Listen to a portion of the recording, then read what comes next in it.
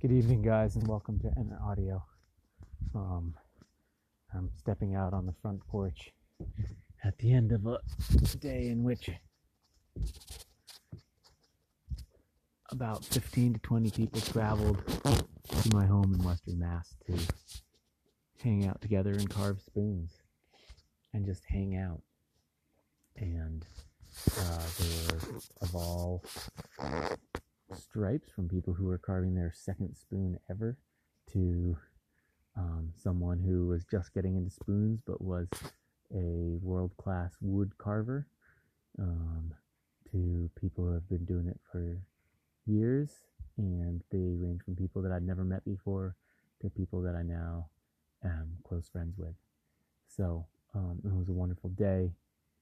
It was overcast for much of the day, threatened rain. We put up some tarps, but didn't in the end really need them, and but had a lovely time. Ate good food, sat around, laughed at some really funny stories, and the day cooperated. It was breezy and relatively cool if you were in the shade, and it just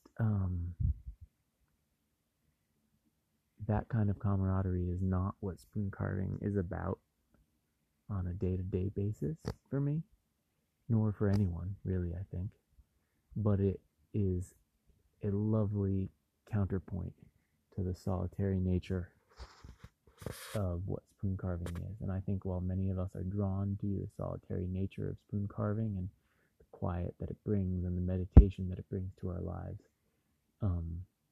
there's nothing quite like meeting up, whether it's with one other person or with a whole group of people.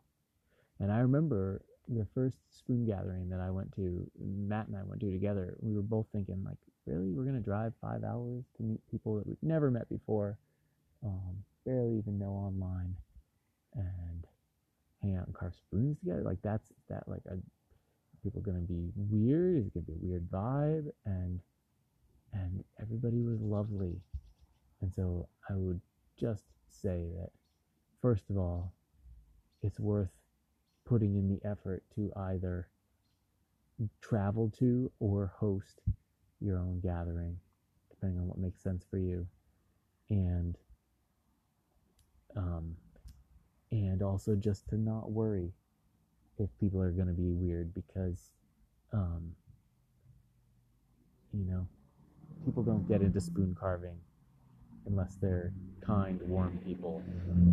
There's something about spoon carving that resonates with that in people, and I genuinely think that you'll have a wonderful time. Ooh, there's fireworks right above the ridge here. Wow.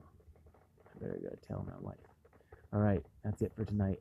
I hope you guys can find those are big fireworks. Okay, good night, guys.